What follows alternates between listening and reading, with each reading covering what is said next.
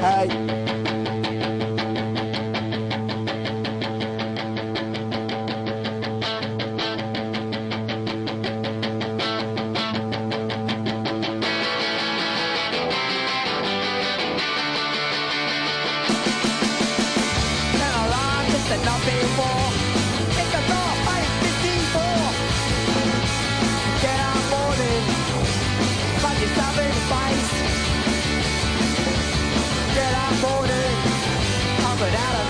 A grand final only comes but once a year, and once again, the VUC are in it. They're in the big dance, and you are here with us in the Brunswick Sharehouse studios. My name is Jason. I am the co-host of For VUC's Sake. Joining me are the boys in the studio. We've got a full complement today. Firstly, I'll welcome the man of the people, Buds. Welcome to the grand final edition of For VUC's Sake. Get the VUC in. VUC, yeah. How fucking good was that? VUC, VUC, VUC, VUC, VUC, VUC, VUC. Yeah. Unbelievable. I welcome the chief analyst of For VUC's Sake, Dave. After all your analysing this year, could you believe the fact that Melbourne Victory are in a grand final? Get the fuck out of here, Jace. Yeah. No, but I'll take it, mate. I'll take it. And I'll take a golden goal too to copy Jean-Paul de Marinet and his antics, which we'll get to. But look, fucking fantastic. Absolutely fucking unreal, and we will analyse all of that in a few moments' time. Joining us in the studio as well is a regular contributor to For VUC's Sake, the man who created the Heist and the Hunter. The hashtag for the grand final, yep. Heist and the Hunter. Rudy Edsel, welcome back to For VUC's Sake. G'day, guys. The dance is big. It's fucking huge. Unfucking believable. Yeah. Come on. We get a bit entitled, don't we, to these grand finals? It's great to be in one. It's against all odds at this time. You get this when you're the big fellas, and it's It's not an A-League grand final without the VUC in it. No. Like, I'm sorry, Newcastle, but you don't know what's gonna fucking get you this weekend. I swear to God, your town is ours. 50,000 screaming VUCs. There's lots to go through tonight. We took a little while to prepare this grand final edition episode of For VUC's Sake. We are currently in the Brunswick Sharehouse studios, where I'm not sure if you watched the live Facebook live show that Buds and I did straight after the game. We said we weren't going to do it if we lost, and then we got up and we won. Yeah. Oh, the emotions are going up and down. Unbelievable. Yeah, Memo Jace, it still stinks in here. Whatever you guys did on Saturday. No. So I was just able to explain really that. So on Friday of last week, we had a bit of an emergency in the Brunswick Sharehouse studios, a bit of flood emergency, and this whole place was flooded that you see around you. My bedroom is completely flooded, the carpet. Oh dear. So the smell you smell right now is that of mould, because damp carpet. It hasn't been fixed yet, and we're talking with the real estate agents about getting that all sorted out. But Sharehouse life, Jace. yeah, it's not great. This could be the last episode. No, because we've got an episode next week. I was going to say this could be the last episode in the Brunswick Sharehouse studios as we know it, but watch this space. Who knows? Big show on the horizon tonight. We've got Rodrigo Vargas joining us on the line, the tough nut defender from the 06-07 and 08-09 grand finals, joining us on the line. Also joining us is David Keating. He is from the Jetstream podcast. We're going to get an insider's look at how they're faring over in the Hunter. And Rudy, well, you're here. You're the guest. You're also classified as a guest for this week, I suppose. I'm just part of the furniture around here, mate. Yeah. We want to thank a Patreon that jumped on board throughout the week, which was Ben Blowers. Still great to see people joining even this late in the season. Thank you to Ben Blowers. On your blowers. For jumping on board and contributing. You can still contribute if you want to Patreon. There's not too many episodes left this year. I think it will continue into next year as well. So if you don't want to continue your Patreon subscription next year, cancel. Why are you telling people to cancel Patreon subscription? I don't want any surprises next year. Music theme. I'll let the boys explain this because I didn't choose it. Who chose the music theme this week? Look, the theme was chosen by the man of the people, Battle Royale, but we made one, I hope, amendment to his selections. We didn't want Angry Anderson 2 weeks in a row. So I threw a track in there. I actually had to go off-site at lunchtime and I listened to the song that you suggested. It's about sporting heroics. It's no good. Oh. It's by the Bronx, isn't it? Yeah. It's they're a hardcore band. What do you... Well, because There's a lot of because I'm hardcore. there was a lot of screaming. Yeah, I'll bet there was. But there's going to be a lot of screaming on the weekend when the fuck puts the Wii in the back of the net. I swear to God. I can't believe it. I tell you what, I wouldn't be for fuck's sake without Dave choosing an obscure song. Let's get into it. You're listening to For Fuck's Sake.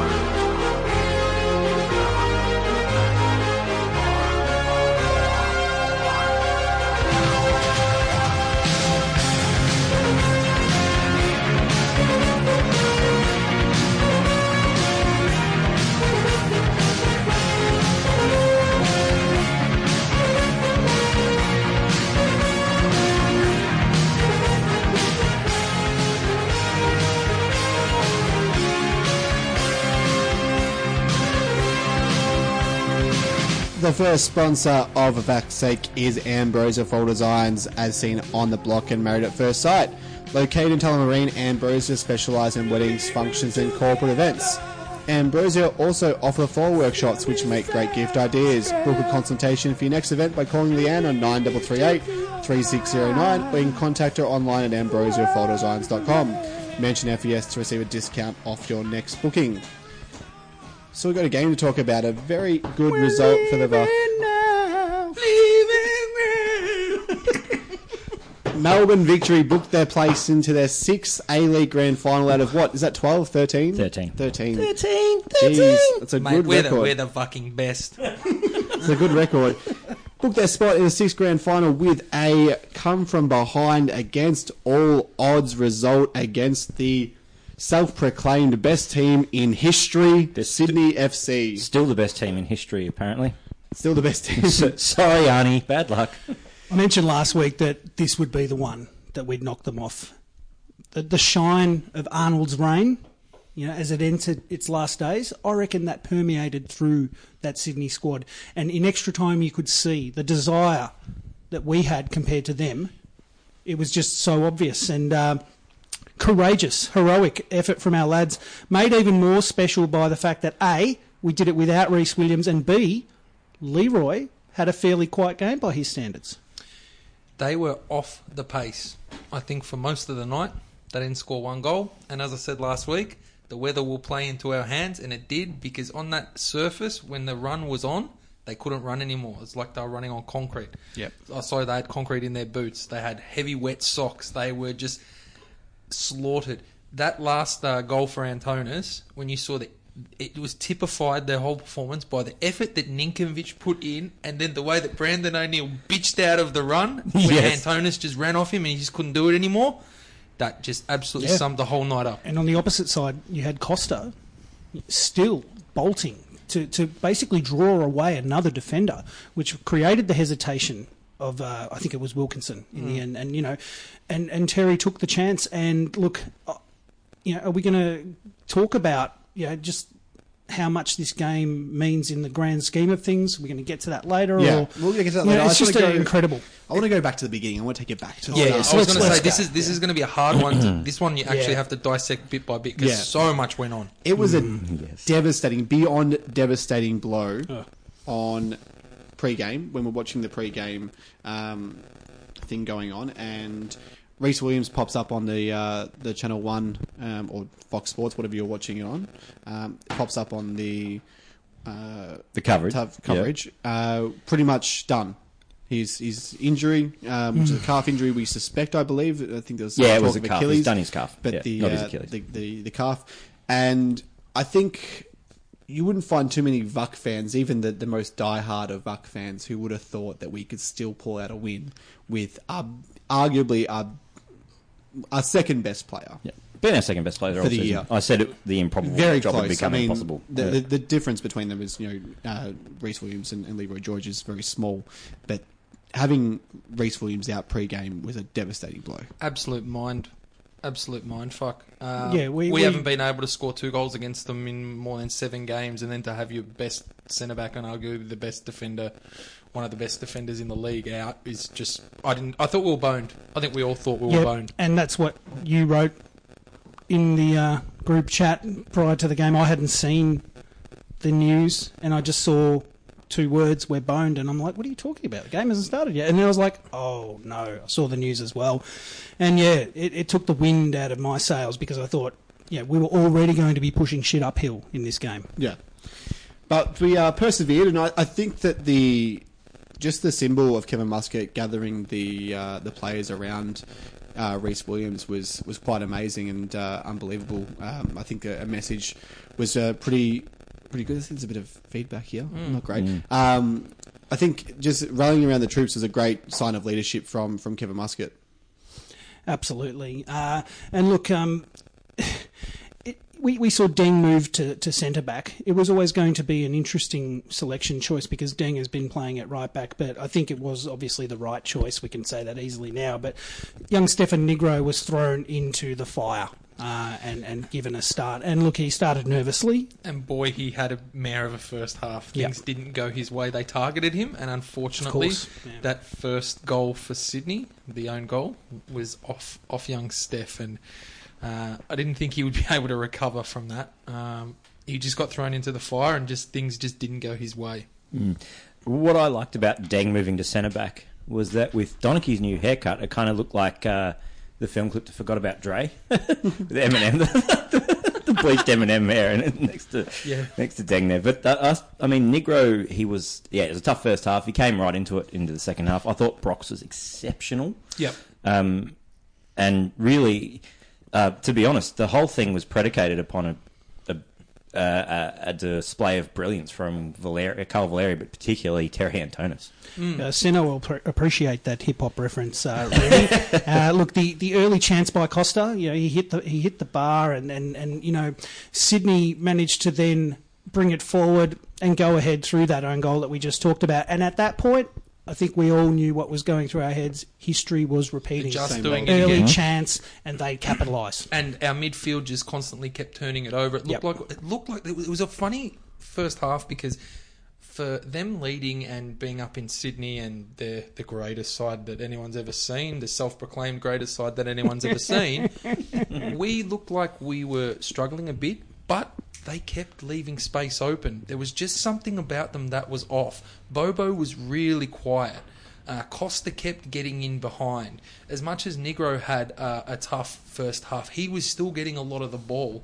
Leroy was finding space. Bessart was working really hard. He was dropping deep a lot in the first half, but they were finding ball. We were just working them over, and then Costa Barbarouses did what Costa Barbarouses has done for the second half of the year. Got onto it, made space, and had a wicked shot. And it was, I think, was it a deflected shot, his first goal? Yep. Yeah, and it was just like, oh, there's something about this that...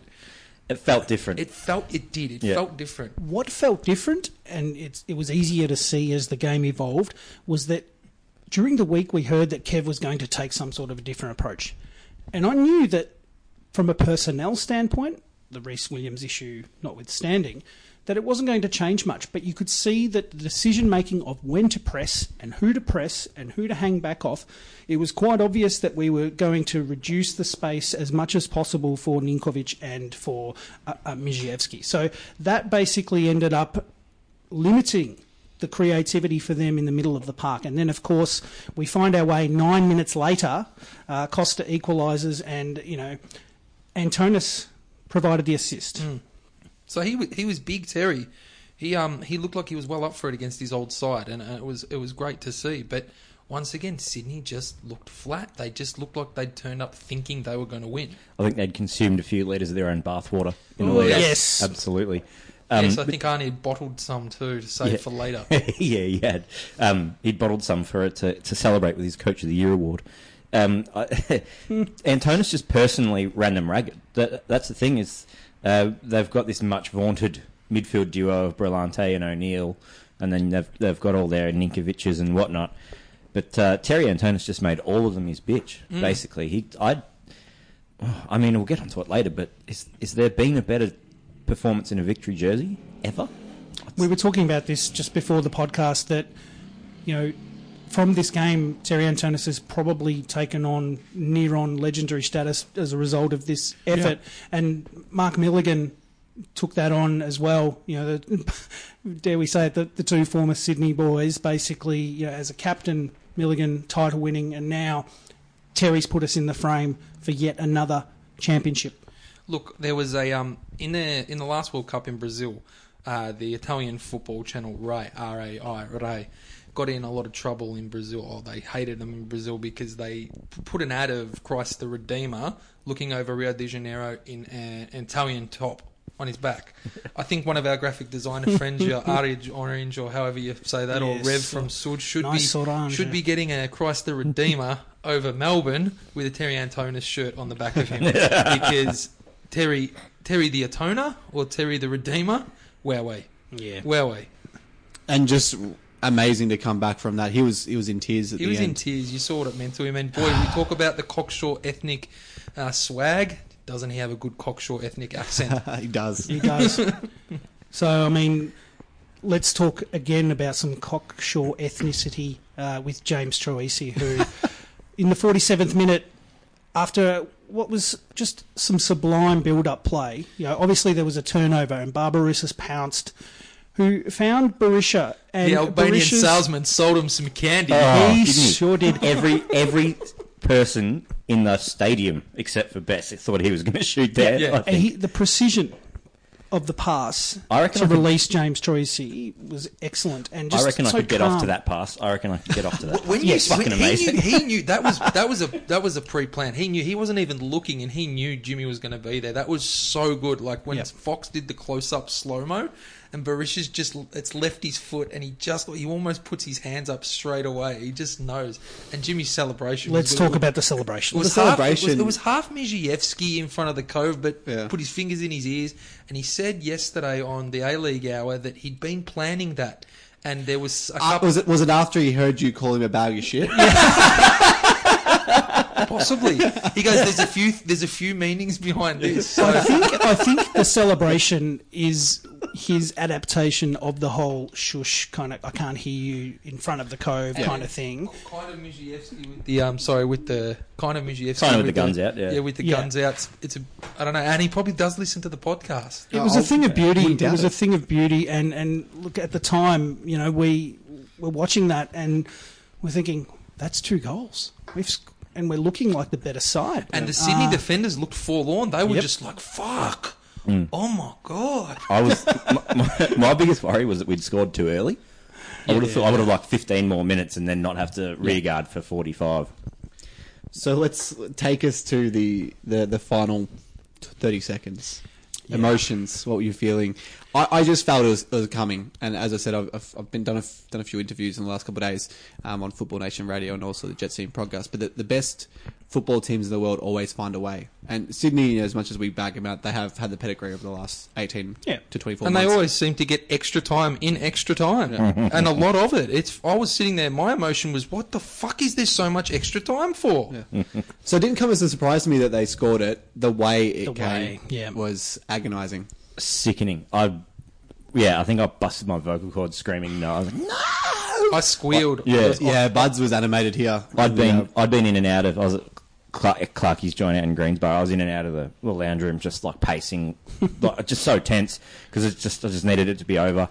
There were blokes in this room. We had 8 people over on Saturday night. There were blokes in this room that had their flight booking ready to go. Same here. They were ready to press send. Within 10 seconds, they would have had a flight booked to Newcastle, and then they had to scamper. And in many ways, it probably cost a lot of people a lot of money because Jetstar or Tiger really fucking ramped up those prices after full time. I had to keep the volume down because both the tin lids were fast asleep and thankfully didn't interrupt, and also had the flights ready to go and just could not believe what had happened. And again, the cynic in me just felt extra time. We've just taken off our 3 pen takers as well, or 3 best pen takers. And I thought there's no way back from here. This was the chance, and extra time they'll run all over us. But of course, boys, the opposite actually happened. Yeah, for all of their talk during the week about being the physically stronger and fitter team, and She's Michael's all always a that. bitch ass Yeah. pussy. Or isn't he? yes, for all that talk during the week about how they're so strong and physically fit and stuff. It gets the extra time. All their boys are getting treatment. Our lads are standing up, well up for it. Come on. And then we just stomped on them in extra time. That's a huge response from our team. Like, that shows some real fucking character to come back from that kind of gut punch. And the response around Terry Antonis when he scored that own goal from the players was first class. Like, that shows everything that Melbourne Victory, that the culture that developed behind closed doors, that shows how strong that bond is between the players, because they picked him up and they said, don't worry about it, let's fucking keep going. That's a Kevin Muscat team, though. Yeah. For all we've said about Kevin Muscat tactically being stubborn and that, there wouldn't be a better bloke to go to the trenches with. And I don't think there'd be anyone you'd want better to pick you up after a 95th minute. Yeah, how own goal. dumb our podcasts like 14 weeks ago must sound when we're saying that he's lost the dressing We room. can only call it as we see it. He's as we lost always the say. dressing room. There's But, fractures in the certain players don't talk to other certain players, and that's probably true. Bess probably still doesn't talk to Kenny, but Kenny Athieu, he doesn't feel any guilt. Like, Bess was so pissed, you could see that he didn't think he should be taken off. I didn't think he should be taken off. He was. Well, that was, I thought once he was- again, yeah. you kind of weigh up these things that Kevin Muscat does. He takes his three best attacking players off before full time, and you go in as a fan thinking, well, we're kind of fucked here. Yep. Like, we might hold on for penalties, but once we get to penalties, then we're really fucked. I don't know about you guys here, but where I was, we were doing the sums. Like, who the fuck's going to take them? Like, is Lawrence Thomas going to take one?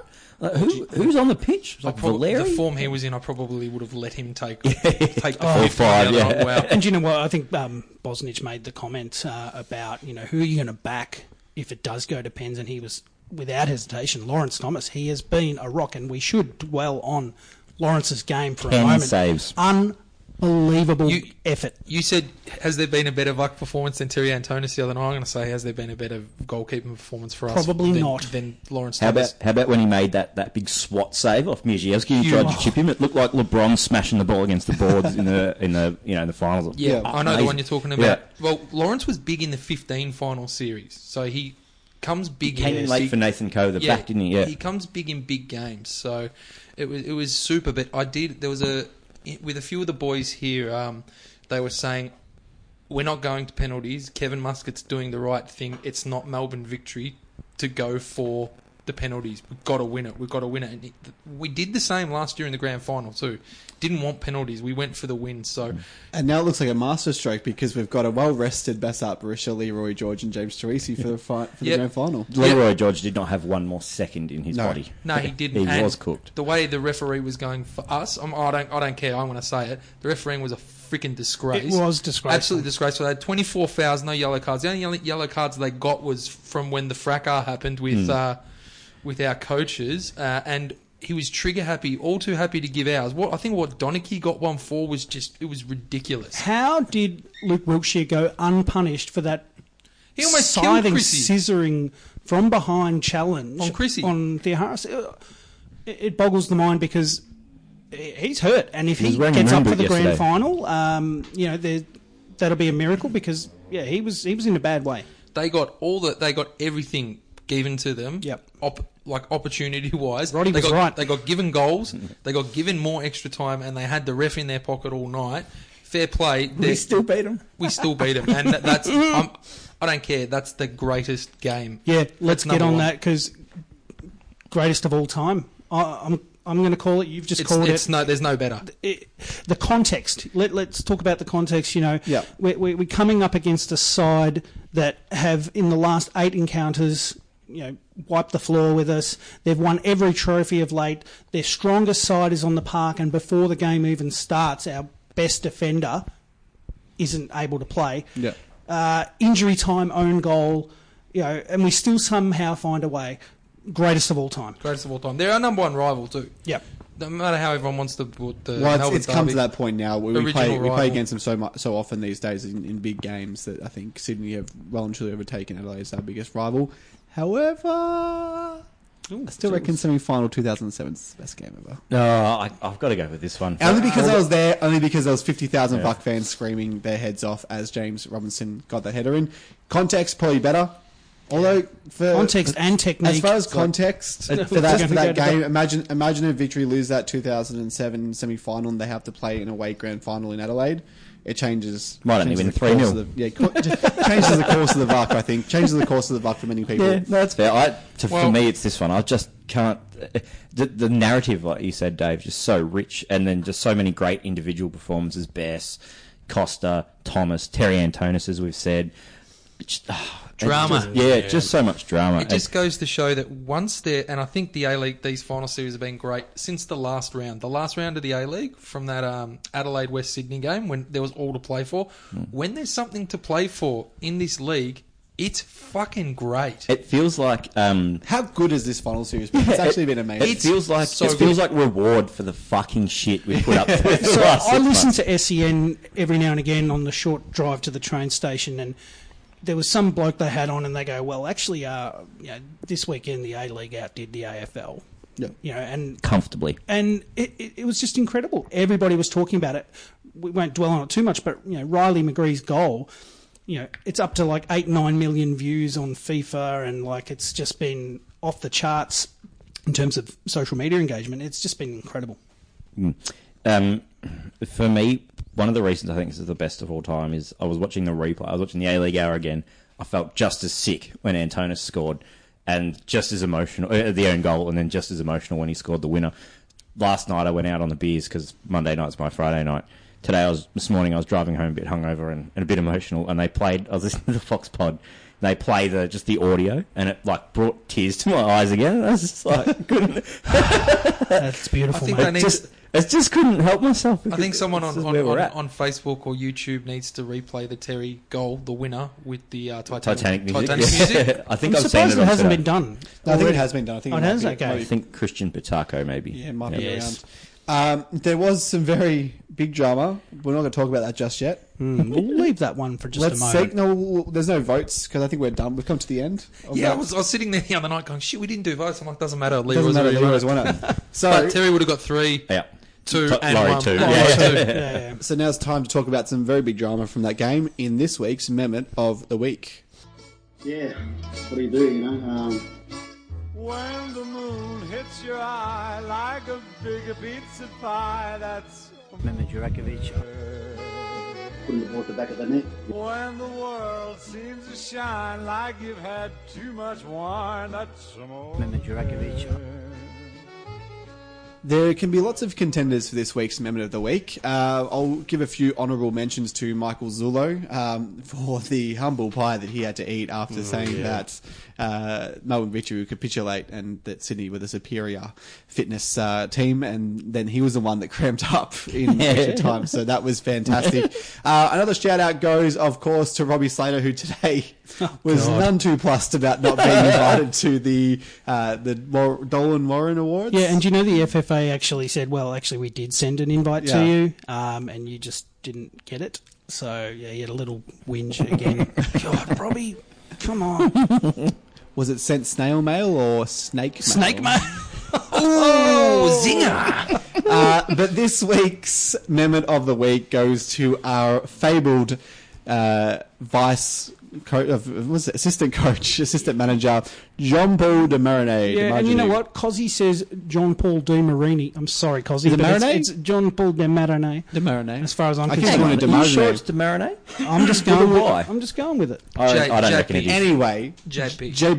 JB gets the Mehmet of the Week, not because he slapped David Carney. No. In any ordinary time, you would get an award for slapping David Carney. Pay is fine. He gets the award because of his excuse, which was worse than the O.J. Simpson defence. I thought it was golden goal. He must have thought it was back at the NSL Boys- in 1992. It's been 15 years. Let me take you back. Do you know when the golden goal stopped being a thing? 2002. That was the last time the golden goal was used. In 2002, Northern Spirit was still a football club. Perth Glory finished on top of the NSL, 13 points clear, and Sydney Olympic won the grand final. A movie ticket cost $2. Yes. that's a long time ago, Jean-Paul. Look, I admire his attempt at creativity, but, mate, come on. Nothing was better than the reactions to getting red carded. If you could lip read, JP's was great. And then, is it Dean Anastasiadis, Yeah, the goalkeeping yeah, coach? yeah. He points to himself and goes, "Me? What the fuck did I do?" Which is actually true. I think he actually went on to be like a peacemaker in the whole scenario. I think he that's just all grabbed it's the do. neck, though. I think he just grabbed it. Just a little bit of neck. Was it Carney's neck? I think it might have That's been. okay then. I can't believe they got away with 4 matches. Yeah, well, Oh no, this is the thing. They've got away with. They've got away with it. Yeah, here. if it was local, they would have got a year probably. But I think they've got beef since Newcastle days. Yes. Ah. Yeah, so I think JP was an assistant at the time that David Carney left the Newcastle Jets mid-season. Are you telling me, like, so are people in the A-League having beef with David Carney? Gee, that doesn't sound right. He's such a conciliatory figure who everyone loves. On a more serious note, this is actually a pretty big deal. It means Anastasiadis will not be warming up the keepers pre-game. So, Dave, do John you Paul, think that matters? yes, John Paul will not be there as Kevin Muscat's brain trust on the day. It's actually a big deal, and they should both be ashamed of themselves, in my opinion. Yeah, no, I probably just- agree. I would have given him a year if it was up to me. I would have said 12 months. Let's put aside the fact that David Carney's a dickhead.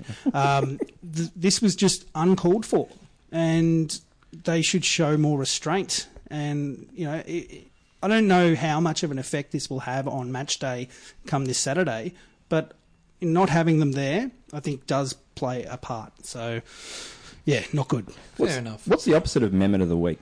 Antonis of the week? I think we said it was going to be Archie of the week. Oh, yeah. When we first started playing this. Yeah. Okay. Maybe. Straight to the Victory fans who are singing "Fuck Off Sydney" behind, like at the right where the, And you could The see Fox Archie's actually turned himself Archie into was a bouncing. decent operator now in front of the cameras, and you could just tell he wanted to just turn around and do He loved the it. arm pump. Yeah. What are you saying? He's improving as a pundit. Yes. He is. I think he is. Look, he's still. I think you'd the only hear that from Victory fans. Maybe He he's needs a to be verbal a- salad, but he just manages to get his points across a bit better. But now. I think he looks really good being next to Daniel McBreen a lot of the time. That's not hard. Yeah. The best pundit, Scott Miller, the former he's good. Newcastle. He's Yeah, I don't mind a bit of Scott Miller. Yeah. He Yeah, he was goes clearly alright. auditioning for a job. Is he in the line for any jobs? Is he? Yeah, well, close to- only Wellington one now, left. seeing Well- as John Paul will not get the Wellington job. Yeah, he's if he does, he'll be on the sidelines for the first. Mind few you, why matches would of you the year. take the job at Wellington? Yeah, I'm given not that they're convinced not they'll going be to be in around. the league. I'm not convinced they'll be around for the start of next season.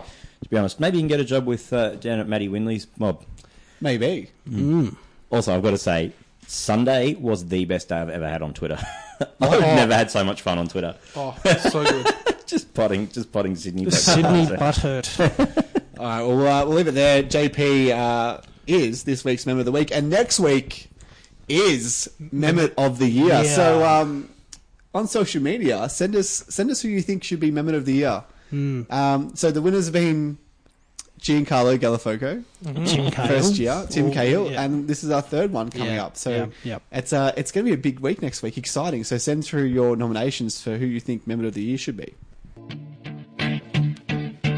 Look, if you had one shot or one opportunity to seize everything you ever wanted in one moment, did you capture it? Just let it slip. Yo. His palms are sweaty, knees weak, arms are heavy. There's vomit on his sweater already. Mom's spaghetti, he's nervous, but on the surface he looks calm and ready to drop bombs. But he keeps on forgetting what he wrote down. The whole crowd goes so loud, he opens his mouth, but the words won't come out. He's choking how? Everybody's choking now. The clock's run out, time's up, over, loud. Our next sponsor of For Fuck's Sake is the LIT Services. For help with anything IT related, give Pete a call on 100 the Owl, because at the LIT Services they give a hoot. Now it is grand final week, so we wanted to bring out the big guns, and we thought, what better than to bring on a championship winner with the victory. So we got Rodrigo Vargas on the phone line. Roddy, welcome to For Fuck's Sake. How are you, mate? Good, mate. A pleasure to be on the Bucks. Haven't been on ever, so it's great to be on grand final week. Certainly. Now, you were in the press last week in the lead up to the semi-final against Sydney FC, stirring the pot a little bit, causing some controversy about Sydney FC and the refs. You must have been rapt to see the VUC boys enter into their sixth grand final. Yeah, absolutely buzzing. We had a small little club function down at the Duke in the city, and there was a lot of supporters and members also there. So it was a great night. Look, a lot of tension in the last few minutes, but a fantastic result. And everybody associated with the club is just really excited for the grand final on the weekend, and hopefully a fourth championship for Victory. Roddy, it's Dave here. You've played in 3 of these grand finals. I'm interested to know how the week goes in terms of managing the media expectations and the training for the boys down at Gosh's Paddock. Yeah, look, the grand final week's really a time to really enjoy it and embrace the whole atmosphere. I remember my first year at the club, we made the grand final, and I really made a point of embracing the whole week and not getting too nervous, not starting to think about the game, from Monday, because it's a long week and you really need to relax and enjoy the week and take in the whole atmosphere. And I'm sure Ernie and Muskie will be relaying the same messages to the players. Just really enjoy the week. You've done the whole year. Your preparations are there. Once it comes to game day, then you can start focusing and nailing down what you're working on. But my advice would be just to enjoy it and lap it up, because it doesn't come around too often. Speaking of enjoyment, Roddy, how much enjoyment was had at the party after the 06-07 grand final?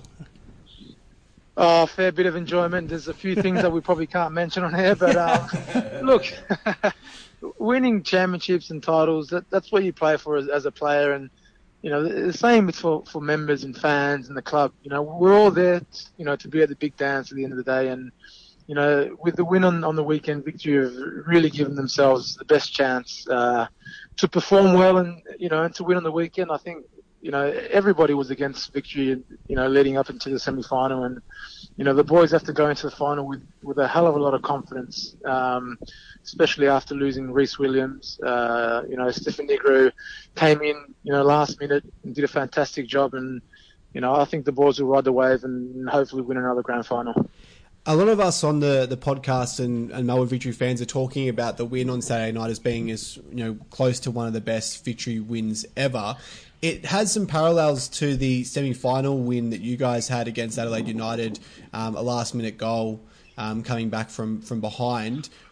In terms of your own playing days, what ranks as your best, your favourite win, I suppose, during your playing days at Victory? Yeah, look, the game you just mentioned would have to be up there. The James Robinson, last-minute header is definitely probably in the top 2 or 3 games. The emotion after that goal went in, and then soon after that, Adelaide had a chance to score, and Michael Fio made a brilliant save. That was, an unbelievable feeling. The grand final when we won 6-0 obviously was a highlight, but in terms of emotion and the tenseness of the game, that semi-final against Adelaide would definitely be up there.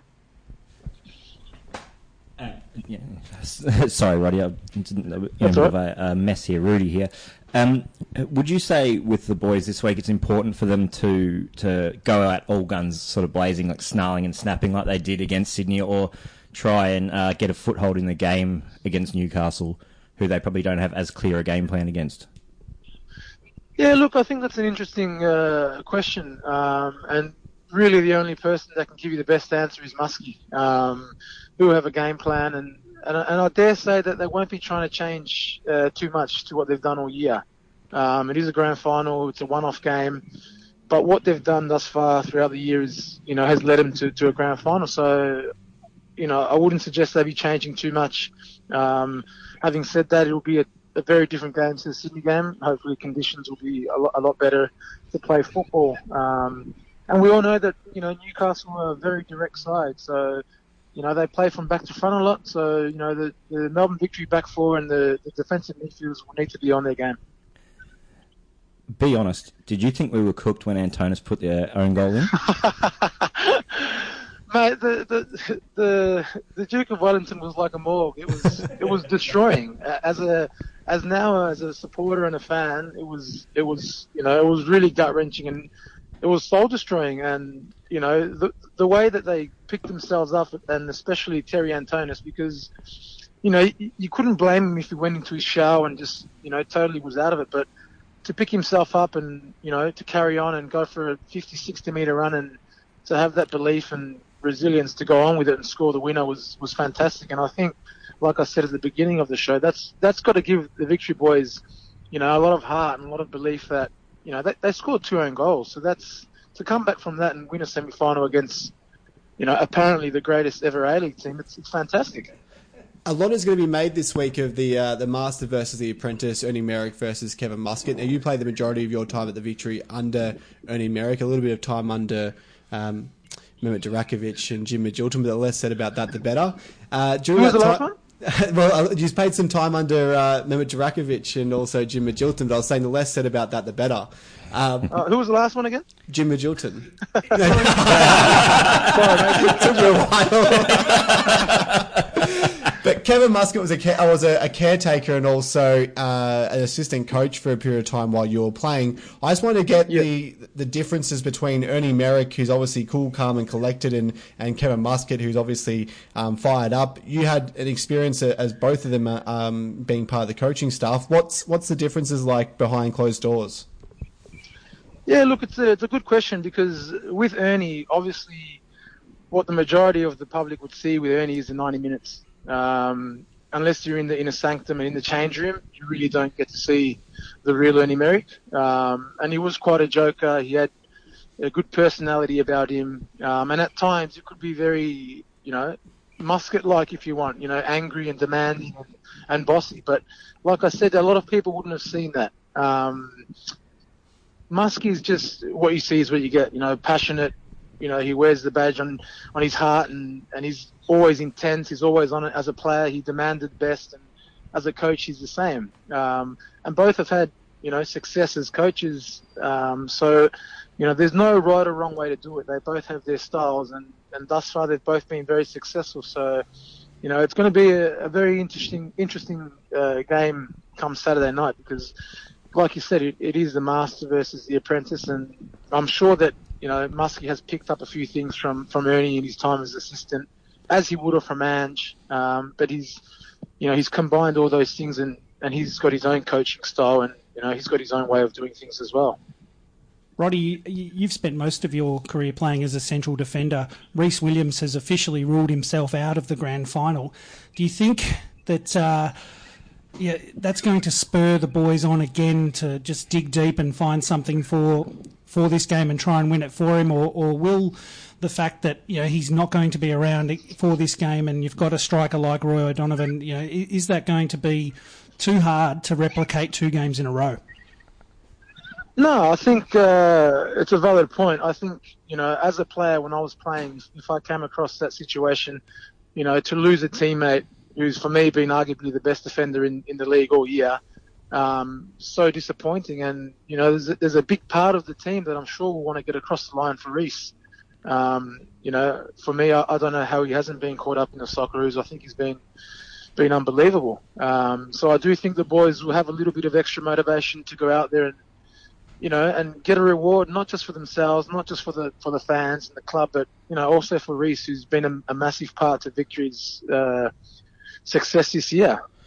Before we get a final prediction from you, I just want to know, some of our listeners might not know what you're up to these days. I think are you still playing State League football? Are you involved with the Victory youth teams at all? Yeah, I'm still playing. I'm currently running around at Dandenong Thunder, the MPL, and I'm walking around on the ground now. Grant Brebner's been nice enough to let me talk to you guys. So I'm assisting him at the under-20s in the MPL with Melbourne Victory. So I'm still very much involved in the game I love and at the club I love, and I spent most of my career with Victory. So very fortunate to be involved in the game. And just as well, I wanted to ask, are you still good mates with Carlos Hernandez? I am. I still keep in touch with him. How's he going? He's going great. He's doing a bit of media back in Costa Rica. Every now and then he'll send me a a WhatsApp or a voice message or a picture. And look, he's a dear friend of mine. We've had some beautiful times together, and I even tried to get him down to Dandenong on Thunder, but I think it wasn't in the budget. But we do keep in touch.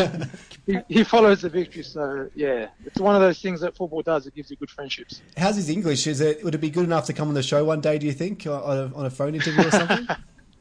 No, I think he's lost all his English. He probably no. just knows the words that come out of your mouth when you make a mistake. But no, his English is not the best. That's right. We'll get a translator. Yeah, we'll get a translator. So we'll get a final prediction for you. Are you heading up to the game at all, or are you just watching it back at the live side at Etihad Stadium or something like that? No, look, we'd love to go up. We've got a game on Sunday morning, so I dare say if victory win, we probably wouldn't make it back for the game. So we'll be probably watching it down at the live site with the thousands of fans. And look, I'm hoping for a very exciting game. I think it'll be an open, attacking game, and I think victory will get up 3-2. Fantastic. Well, Roddy, thanks for coming on for Buck's sake tonight, and make sure you thank Brebs for letting you come on. He's a harsh boss, I'm guessing. He's a hard taskmaster, but he's doing a great job here with the young boys. Cool. Well, thanks, Roddy. Thanks for coming on. Thank you, Roddy. Not a problem. Thanks for having me, guys.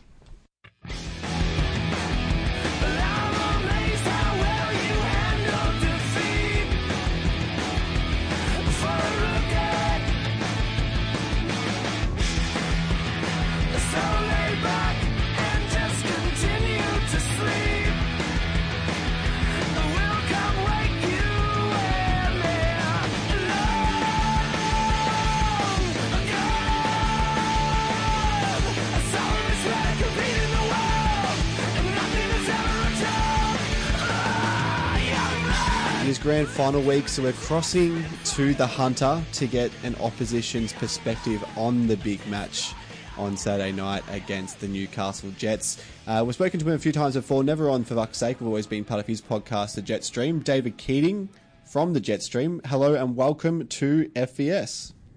Hello, guys. Thanks for having me on for the first time. It's certainly under terrific circumstances in which we break that duck. You guys must be absolutely stoked. I can't imagine you would have thought in your wildest dreams that you'd be here at a grand final week. Absolutely not. I think if you had offered us, as Jets fans, a position in the top 6 at the end of the season, that we would have snapped your hand off there and then. But to be hosting a grand final, to be involved in a grand final and have the season that we've had, it's surreal to say the least. David, it's Dave here, and I just want to know, the two men that have masterminded Newcastle's resurgence this season, Laurie McKinnon and Ernie Merrick, are statues being planned for these two guys, even if you don't succeed on the weekend? I think I don't know about statues just yet. They can probably join the Griff Redeemer statue that we have planned to go up on the top of the hill near the hospital. But certainly, I'd say, regardless of how we go on the weekend, that those two won't be having to pay for a drink in Newcastle for the foreseeable future. So how do you see your guys' entry into the grand final against Melbourne City on Friday night? Obviously, it's got the world talking, Riley McGree and his goal. Yeah. But you guys, obviously, you came back into it and forced your way into a grand final. How do you see your form coming into to the match? You could probably enlighten me a bit further, being Victory supporters and having experienced Ernie Merrick as a coach before, because I've had it said to me that this is very symptomatic of an Ernie Merrick team, where once they've achieved what they can achieve and they're comfortable in their position, that he sort of releases the pressure a bit. And I think that's what we saw in the 3 consecutive games that we lost heading into the final round before we annihilated the Mariners. Our build-up has been good. It's been, I guess, interrupted by some unfortunate injuries to Ben Kantarowski and now Jack Duncan heading into the finals, but that's been complemented by Glenn Moss and the return of Nigel Bugard. So our run-in has been good. We certainly found our scoring boots, and I think that Ernie has found his best 11 that he can certainly see make a difference in any game that we come up against. David, Steven Gargovic, his season, it's hard to really. It would have been hard to predict that he would really have this kind of breakout season. But you've had so many excellent performers this season. Has your player of the season ceremony already happened, or it has. It has, and who won it? So bad research on my part, but I would have thought Ugarkovic has had a stellar season commanding that midfield. Stevie UG actually won the award for Player of the Year award last year for the Jets. You call him Stevie UG? That's excellent. Yeah, well, he's actually been anointed as Stevie UG when we had Joel Griffiths on I think it was our 50th podcast. 50th episode of the Jetstream. Griffo was involved, and it was just as Ugarkovic was starting to come through the club. Well, he'd been recruited by Scott Miller and came into the team, and Griffo anointed him as Stevie UG, and that's just stuck. Well, we're hoping that he puts on a bit of a Stevie G type performance right at the death of Liverpool. So something similar to that happens on the weekend. I'm hoping more maybe Istanbul or West Ham FA Cup 2006. I'm a Liverpool fan as well, mate. Oh, right. So. But Dimi Petratos is the player that literally scooped all of the awards this season. Members, Player of the Year, equal Golden Boot with Andrew Naboot. It was Dimi's year this year, but I think for those in the Hunter, they've seen something special in Ugarkovic when he's been playing for us, and he's a player that, for me, he just looks silky in the midfield, and with a good partner next to him, and no one could have predicted the transformation that Ben Kantarovski's had this year. They complement each other really well with the way that Merrick set them up. If Stevie's on fire, the Jets seem to be on fire, and that's what we've seen this year. Now, David, the region of the Hunter started off as a really strong A-League region, and obviously a lot of success early doors with that championship around about the third season of the A-League, but then just dropped off. What has this form turnaround done for football in that region? And it seems like it's revitalised it, and obviously a great crowd last week and a sellout again hosting a grand final. What's it done for just the region and sport lovers in general in Newcastle? It's really given a boost to the region because both of our national sporting teams, the Newcastle Knights in the NRL being the other one, have really underperformed in recent seasons. We've picked up 2 wooden spoons and I think an 8th position the season before that when there was a little bit of a positive blip. So it's given us something to be proud of and feel like we can get behind and support. And now the Knights aren't doing too bad as well this season, but the Jets' performances have really been capturing the imagination of the Hunter. We've seen simply by the demand for tickets, that the sellout that we have already announced for this grand final, as to be expected, that everyone wants to be part of the Jets, everyone wants to be on board, and everyone wants to come and see what they're capable of doing. So it's long overdue. It's given us something positive to talk about and something that we can actually start to recapture this strong sporting culture that is in this region, because football is the biggest participated it's actually the biggest participated sport in the Newcastle and the Hunter region. So, it's an opportunity for the Jets to try and convert some possible fans into actual fans and get them, sign them up as members next year. So down to the game that's coming up on Saturday night, where obviously travelling will be there. Dave and I, and also old mate Buds, will be there on Saturday night. What are your thoughts on the game at large? I feel like we've been talking a little bit about it on the For Fuck's Sake forum about maybe Newcastle just content to be there, whereas Melbourne Victory, despite the fact that we did finish 4th and we should be content to be there, we probably want to win it. Do you guys feel like that's your mentality as a fan going in, or do you fully expect to win this game, and would you be disappointed if you didn't? That's a bit of a hard question. I certainly think that we're not content to be there. We're certainly very happy to be there. We're not taking for granted the fact that we've been there, because we know what the other side of it's like. We're soaking up every opportunity that we can.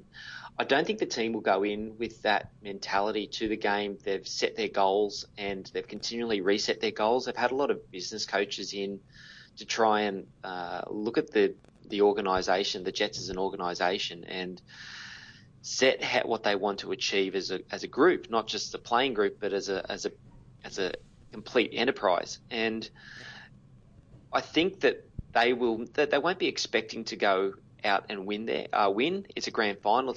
I think the game that you guys had on the weekend can show that anything is possible in finals football. I think that they will be disappointed if they were to be defeated on the weekend. The fans will be disappointed as well, but we certainly won't be calling for Eddie Merrick's head as a result, because to have had the season that we've had, our best season ever in terms of performances, it's just been an absolute wonderful roller coaster, and something that, after 7 years of really tough performances, it's been something we've really savoured. Does that make sense? It does, mate. It does. And to counterbalance some of that, Jace mentioned there's an expectation of Victory fans to win it, but there's also a bit of a narrative here in Melbourne about, well, if we do happen to lose it, at least it was to Newcastle and to Ernie Merrick, which it kind of doesn't feel as bad as saying. I'm against that. I'm against it. I want to beat Ernie Merrick. Not my narrative. Newcastle Jets. But yeah, and that's right. That's the right attitude, I think, to have. You've got to go into a game of wanting to win it. Sorry to interrupt. No, you're good. You've got to go into a game looking to win it. And the Jets, I get the feeling that the Jets are almost the feel-good story of the A-League season.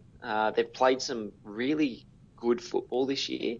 They've played some not so great football at times as well, but it's been effective for the games that they've had in large. But I think that these are the two teams that, there is an element of satisfaction with where they've got to, but there's also going to be an element of disappointment should they not come away with the toilet seat at the end of the day. So it's a funny grand final. I think they're more balanced. Both teams are more balanced than people give credit for. Yeah, it's been as an outside observer watching Newcastle this season, and I've watched quite a bit. It's just been amazing to me to see how well you've coped with adversity along the way. You've lost so many players along the journey, and we're talking really important players, obviously Vargas early on, and then Roy O'Donovan, and Naboo to a transfer fee, and Boogaard. We're talking absolutely pivotal players, and Ernie's just found a way to plug those holes and to keep that win ratio up pretty high. Second best in the league. So it's going to be a superb grand final. I can't wait to see how the teams come up against each other. I think it'll be attacking, it'll be relentless, and we're pumped for it. And I don't think that there's not a traditional real rivalry between both of our teams. So I think that the atmosphere is going to be more of a celebration than a ferocious sort of vile atmosphere between the two supporter groups as well. Yeah, I think that both teams are very happy to be there. It's going to be a real celebration for the season in the Hunter, if that makes sense. But I certainly don't think the effect that Ernie's had on this team can be underestimated, because the core of the squad really is the team that came last year. Dimitrios has had a massive influence on the team. So has Nikolai Topol-Stanley. But Duncan, Boogaard, Katrumbas, Vojica, Cowburn, Hoffman, you're rattling Ugarkovic, you're rattling these names off, and they're the players that didn't win a game for the last 7 and couldn't score a goal. They couldn't hit water off the side of a boat. It's remarkable, the turnaround, and certainly nothing that we expected heading into that first game, let alone where we are now. Now, David, lots of VUC fans heading up on Saturday morning, and they all want to know, because we don't go to Newcastle too often, they all want to know where is good to go after the game, win or lose, to have a few beers and celebrate, whether it be with Newcastle fans or just with the townsfolk of Newcastle. Where's good to go? What the pubs and clubs that you recommend? Well, it depends what people are after. There's a few pubs that are around the stadium. There's the Big Leagues Club. There's the West Leagues Club, of course. There's a bit of a walk further on from that is the Lambton Park Hotel. The General Roberts is right next to the West Leagues Club as well, and that's to the west of the city. If you want to head back into the city, of course, there's a lot of for people that are travelling or driving, there's a lot of traffic changes in the centre of Newcastle with the they're really revitalising the city, a lot of construction, and the building of a light rail network through the centre of Hunter Street, Hunter Street, yeah. So there's some traffic changes that people should really be aware of as well. So it wouldn't be a bad thing to jump on it and check those out. But plenty of clubs in and around the city as well. But heading more to the east, there's the Premier, and I think the Sunnyside Tavern is the generally designated away pub for fans, which is only a short walk through the back, and you come out and around the stadium as well. After that, so there's plenty of options. I think though a lot of Jets fans will be heading to Wests because Wests are opening up a big room for Jets fans to go to. Fantastic. Well, David, thanks for taking the time out today to speak with us on For Vuck's Sake. Usually I'd wish you the best of luck, but I wish you nothing but the worst of luck this Saturday night.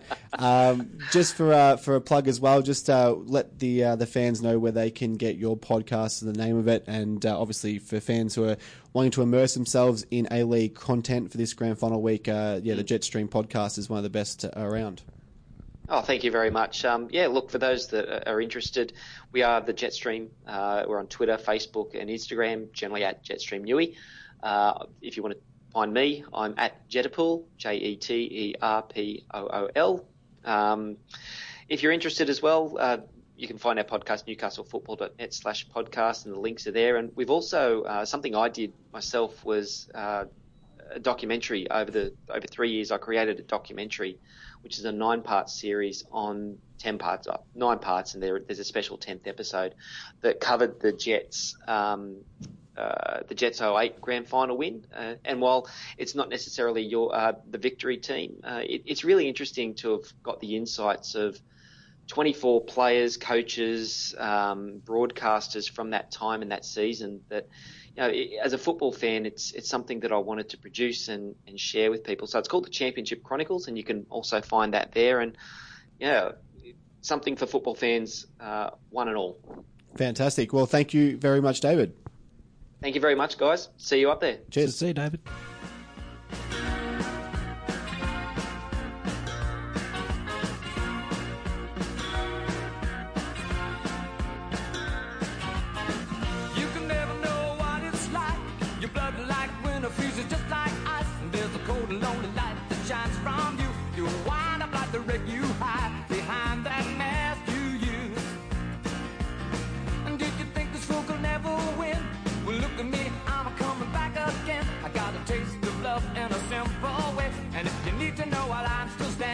You just fade away. Don't you know I'm still standing better than I ever did? Looking like a true survivor, feeling like a little kid. The next sponsor of For Vuck's Sake is Hanson Migration. They provide immigration assistance. So if you, your partner, or your parents are looking to migrate to Australia, they can help by advising you of the best visa and help you navigate through the tricky visa application process. For a free consultation with a registered migration agent, give Nick a call on 044 9944 991 or visit hansonmigration.com.au to complete a free online assessment, mention FES, and get a 10% discount off their fees. Now, a few tidbits before we look into the huge preview of the grand final. The Victory Youth had a 2-1 win against Eastern Lions. I think there was a pretty decent goal in that game, or am I thinking about another game? No, I think that was it. Yeah. Yep. Was it Vakitsius and Waring, the goal scorers, and Corey Brown, the soon-to-be Melbourne Victory defender, the former Brisbane Roar defender. Erstwhile Brisbane Roar player. Yes, erstwhile. Yeah. He's pretty much done. He's a done deal, so you'll expect that announcement that Corey Brown has signed on with the Vuck probably in the weeks after the grand final, probably next week or the week after. It's a ho-hum sort of a signing, but having said that, we've had some good success with people that we've poached off Brisbane over the years. Donachie, Guerrier. I wonder if our club...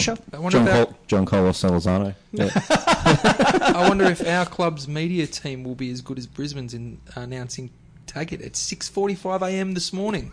Prime time. Queenslanders. Yeah. They've got to get up to milk the cows, mate. Yeah.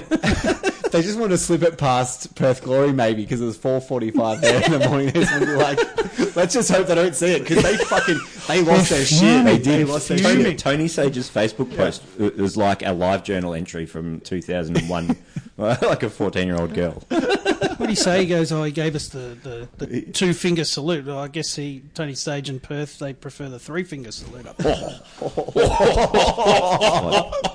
Controversial. Let's look ahead to the big grand final, the big dance. This is what we've been waiting for, the heist in the Hunter versus Newcastle Jets, Saturday night, the 5th of May at 7:50pm. The VUC they finished the season in 4th position. We are on a two-match winning streak, kind of. We won one, we drew one. But we're in good form. Likewise, the Newcastle Jets, who are coming off an 8-2 win against the Mariners in the final game of the home and away season, and then a win against Melbourne City in the semi-final to advance to their grand final, their first grand final at home, and their first in about 7 years. The tail of the tape is not great at the Hunter Stadium for us. We have, I think, one match out of our last 11 or 12 or 13 or something ridiculous like that. Reece Williams has ruled himself out. He's not going to try and get himself up. Probably for the best. I don't want a half-cooked defender, even if it is Reece Williams. Yeah, he's officially out. Yeah. Yep. Centre back is where we can actually cover blokes at centre back. Yeah, as and well. you can't carry injured players. You saw what happened with Jordi Boyce, came in with back injuries and went down. Right. So, Jets have their own injury problems. Jack Duncan, their first choice keeper, has been ruled out of this match, meaning Glenn Moss. Glenn Moss comes back Moss in. Glenn Moss Give could it come up. back to haunt us. Give it up. Yeah, look, and Glenn Moss has got great sort of big game type experience because of his travels as New Zealand's keeper. You know, he's played quite a bit of big match sort of stuff, and of course, as is always the way, former Vuck's gonna Vuck, and he'll probably have a good game, won't he? Certainly. Asian qualification is on the line for this as well. So this is something we need to dwell on, because if we win this, we knock Melbourne City out of the Asian Champions League, which would be so sweet. ooh, it's almost as good as taking home the trophy. Now, how do they? That's going to burn them so hard, because the City Football Group overlords are so into this whole football business thing, penetrate the Asian market malarkey. Yeah. This will burn them no end. And I think it drops Newcastle as well from a full spot to the qualification stage. Not sure Yep. exactly No, how that that's- works, that's- but yeah, that's correct, it 'cause is. Yeah, so basically, Sydney get an automatic spot for being finishing top. Either Yeah. trophy gets automatic and then finishing second or grand final. Yeah, Yeah. I had a feeling that was the way it panned out, but I'm glad you've confirmed that. Hopefully they don't have a repeat of the Brisbane Raw debacle if that happens. Likewise with us, if we we won't get half a spot at all. We miss out. That will be completely. straight into the group. Yeah. Yeah. What are our thoughts on this? There's some discussions on the Victory Forum for vucksake.com. If you're not already a member, jump on. There was some discussion about this, about should we be content with the fact, we've had an up and down season. We finished 4th on the table. In many regards, we pulled off an absolute miracle against Sydney. Are we content to just be there? Will we be happy just the fact that we got there? Or should we, in true Melbourne Victory fan style, be only content with a championship title on Saturday night? Yeah, the latter, Jace. We absolutely have to grab this with both hands, this opportunity.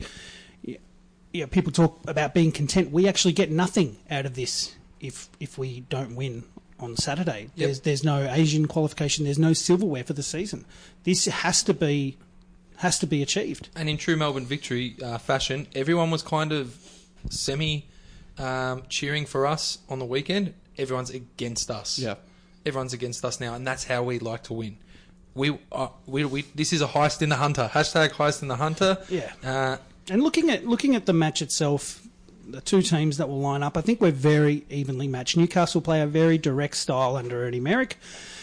I think our front third, though, when we're on song, we should be able to score goals against their defence. I don't rate their defence that highly. If we're able to get in behind, and they will leave gaps in behind because of the way they play. They had to start Lachlan Jackson on the weekend, I think, at right back. And they haven't been able to have Kantarowski in the side. He's been a massive presence next to Ugarkovic in the middle there. So they're gettable. They're gettable at the back. Definitely. They have done us twice up there this season. I think one of them was that night, the FVS Live night. I'm not sure you'd remember it, Dave. What are you talking about? So this is tough. I feel like it's 50-50 purely because we're riding like the wave of emotion and momentum and stuff. They do have a better squad than us, but this is extremely doable. One man that's going to be absolutely fired up for them is our old fan favourite, Daniel Georgievski. Yes. He's got a big point to prove to our manager. Our manager's got a big point to prove to his old top man. So it's a master versus apprentice in the manager stakes. Yeah, so many subplots in this game. You've Yeah. just Yeah. talked about a couple of them. Yeah. The Glenn Moss one, Glenn the Moss Ernie will have Merrick us, so and we'll be in that corner. Kevin So Muscat. Moss is going to cop it off us for the whole 90 minutes.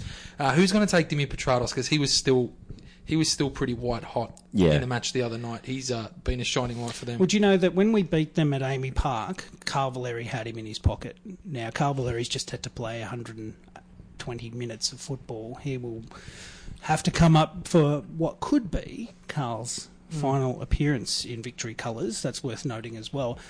I would entrust Carl Valeri with the role of having, some responsibility of marking Dimi Petratos. Well, he's just knocked over Ninko and Nijievski, hasn't he? So Yeah. you got to give him first crack at I think Jimmy. Riley McGree's not going to score another freak goal like that. He did score against us on that night of FVS Live. Oh, he did too, But the guy, Did he? Yeah, Yeah, he yeah. did. Oh, okay. Yeah, but the guy who keeps popping up for them, who seems to be dangerous, who's had a renaissance in his career this year, Jason Hoffman. He's a bit of a weapon for them. Always seems to get onto the end of headers. Always be able to make space. Doesn't always convert them, but I can see him posing some problems for us He's as their well. version of Lee Broxham for us. He's just been a bit Except Hoffman scores Yeah. regularly. he just finds a way to play a role. Newcastle have had to plug so many gaps in their squad this season. They've constantly found a way through Ernie Merrick, and we talked about this with David Keating. The resilience they've shown. Yeah, the heartbreak of losing Ronald Vargas the way they did at the start of the season. Then they lost Roy O'Donovan for a long patch as well. Then Andy Naboo and Bugard as well. Like, they've just kept on going, and they're going to be extremely hard to beat. And they've got some great players coming off the bench. They've got Champness. Champness and Petito. Oh yeah, Pato Rodriguez. He can seriously play. So can Ronnie Vargas. He's got a little bit of prick about him. Ronnie Yes. Vargas too. He's great. Joey Champness worries me a bit. His movement, I think, will really.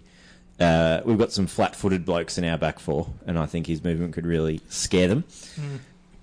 Yeah, it's going to be tough. It's going to be real tough. And Hoffman, like you said, you look at all the quality they've got in their front third, and Hoffman's a bloke that you sort of allow some time and space because he's the least good of them, but he can kill you. And then you've got Ugarkovic Yeah. pulling the strings in the midfield. So we're going to have to bring our A game. The only thing I think that possibly I'm hoping that they do is get a bit of stage fright in a big game in front of their fans. I think they're feeling like they're content just to be there. I'm glad you brought up the crowd because, look, they will have the emotion of the crowd behind them, but we will also have, we're led to believe, something in the vicinity of 4,000. 5,000. 4 to 5,000 screaming Victorians. And look, I have no doubt that we will match them for sound because every single Vuck out there that has bought tickets will not stop the 90 minutes. This will be like the old days, away trips. If there's a team in the league that's not going to be intimidated by an away crowd, it's Melbourne Victory. They're used to playing in front of crowds. That's fine. That's no dramas for a guy like Lee Broxham. How many grand finals has he played in? He's played. Yeah, and he's playing 5. Yeah, He would have done. Yeah. Well, he's played. He's going to be his 5th now because I think he missed out on one of them. Yeah, our boys have been intimidated at Shanghai in front of their full stadiums and Hulk and Oscar and Elkerson running at them all game. I don't think they're going to worry about Joe Champness. Yeah. Let's talk about the fun stuff, and that's us going away to Newcastle. We're going to be there for fuck's sake. I think we possibly might do a little bit of video content, depending on how we feel. Yeah, it depends on how fucked up we get, let's be honest. I've got a few ideas. And phones charged. Yeah, that too. Yeah, I've got a few ideas, so you might see us on social media throughout the weekend doing a few things. Pre-game, have we got any ideas for pre-game? So I've got a bit of an idea of some pre-drinks. Maybe there's quite a few people that are going to be based in the CBD of Newcastle. And for the uninitiated, the CBD of Newcastle isn't really that close to where the stadium is. So there is an Uber ride or a quick train trip over to Broadmeadow kind of region where McDonald Jones Stadium is. We're going to be at the Crown and Anchor. I don't know if we'll have the pre-drinks there. I think we probably will because we're lazy. Yeah. We might arrange something there. Keep an eye out on the social media. We'll announce something. Yeah, we'll let you know what you're drinking. If you Come want have a drink with us. Have a beer with us and cap off what has been an up and down roller coaster season. Final predictions before we go. You just have to be on the Vuck, don't you? You just have to be. Vuck 2-1, baby. Yeah. Yep, 2-1. Come on, Leroy George for 1. Bessap Barisha for 1. Oh, geez, no, David. Not No. Look, I'm backing us to win this. I'm just trying to think of what the scoreline will be. I'm going to say 2-0 to the VARC. Yeah. And I think the man that we know who loves the big stage, Bessap Barisha, will score both of those goals. One through a pen and one in open play. I'm going to go, it's going to be Bess 1, Costa 1, because Costa likes the big stage too, and he's reliable. Can we just dwell on Costa for one moment? How good has his final series been? Really the good. Game against Adelaide, provider of both the goals. His efforts against Sydney FC were remarkable. Obviously, he scored the goal, but he could have scored another one when he hit the upright as well. And he's just been an incredible player. When we were talking at the start of the season about how stale it was that we were re-signing former Bucks, I'm so glad we got him back. I was always, just so you know, always on the Costa train. Go back to the first episode.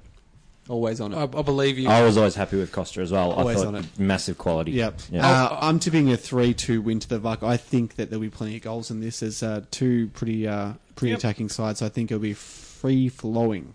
Terry Antonis to run 55 metres and then dunk one in the 117th again. Possibly. I think Bessap Barisha will step up again for sure. We'll leave it there. We'll be back next week, of course. I'm not too sure. It depends how the heads feel on Monday. Could be Tuesday. Yeah, exactly. Could be Wednesday. It could be Wednesday. Yeah. We'll just see how we pull up. So we'll be back next week. Hopefully we're talking about a VUC championship. How good would it be after 30 or so episodes to come back and celebrate? And very, very unlikely championship. Imagine winning a championship the same season Muskie gets booed at Amy Park. It'd be the best. Boys, thanks for coming on. We'll see you next week. Pleasure, mate. And one last time. Come and drink with us on the weekend. Say hi. Your support this year's been awesome. Yeah. Get up to Newcastle and Monda Vuck. Come on.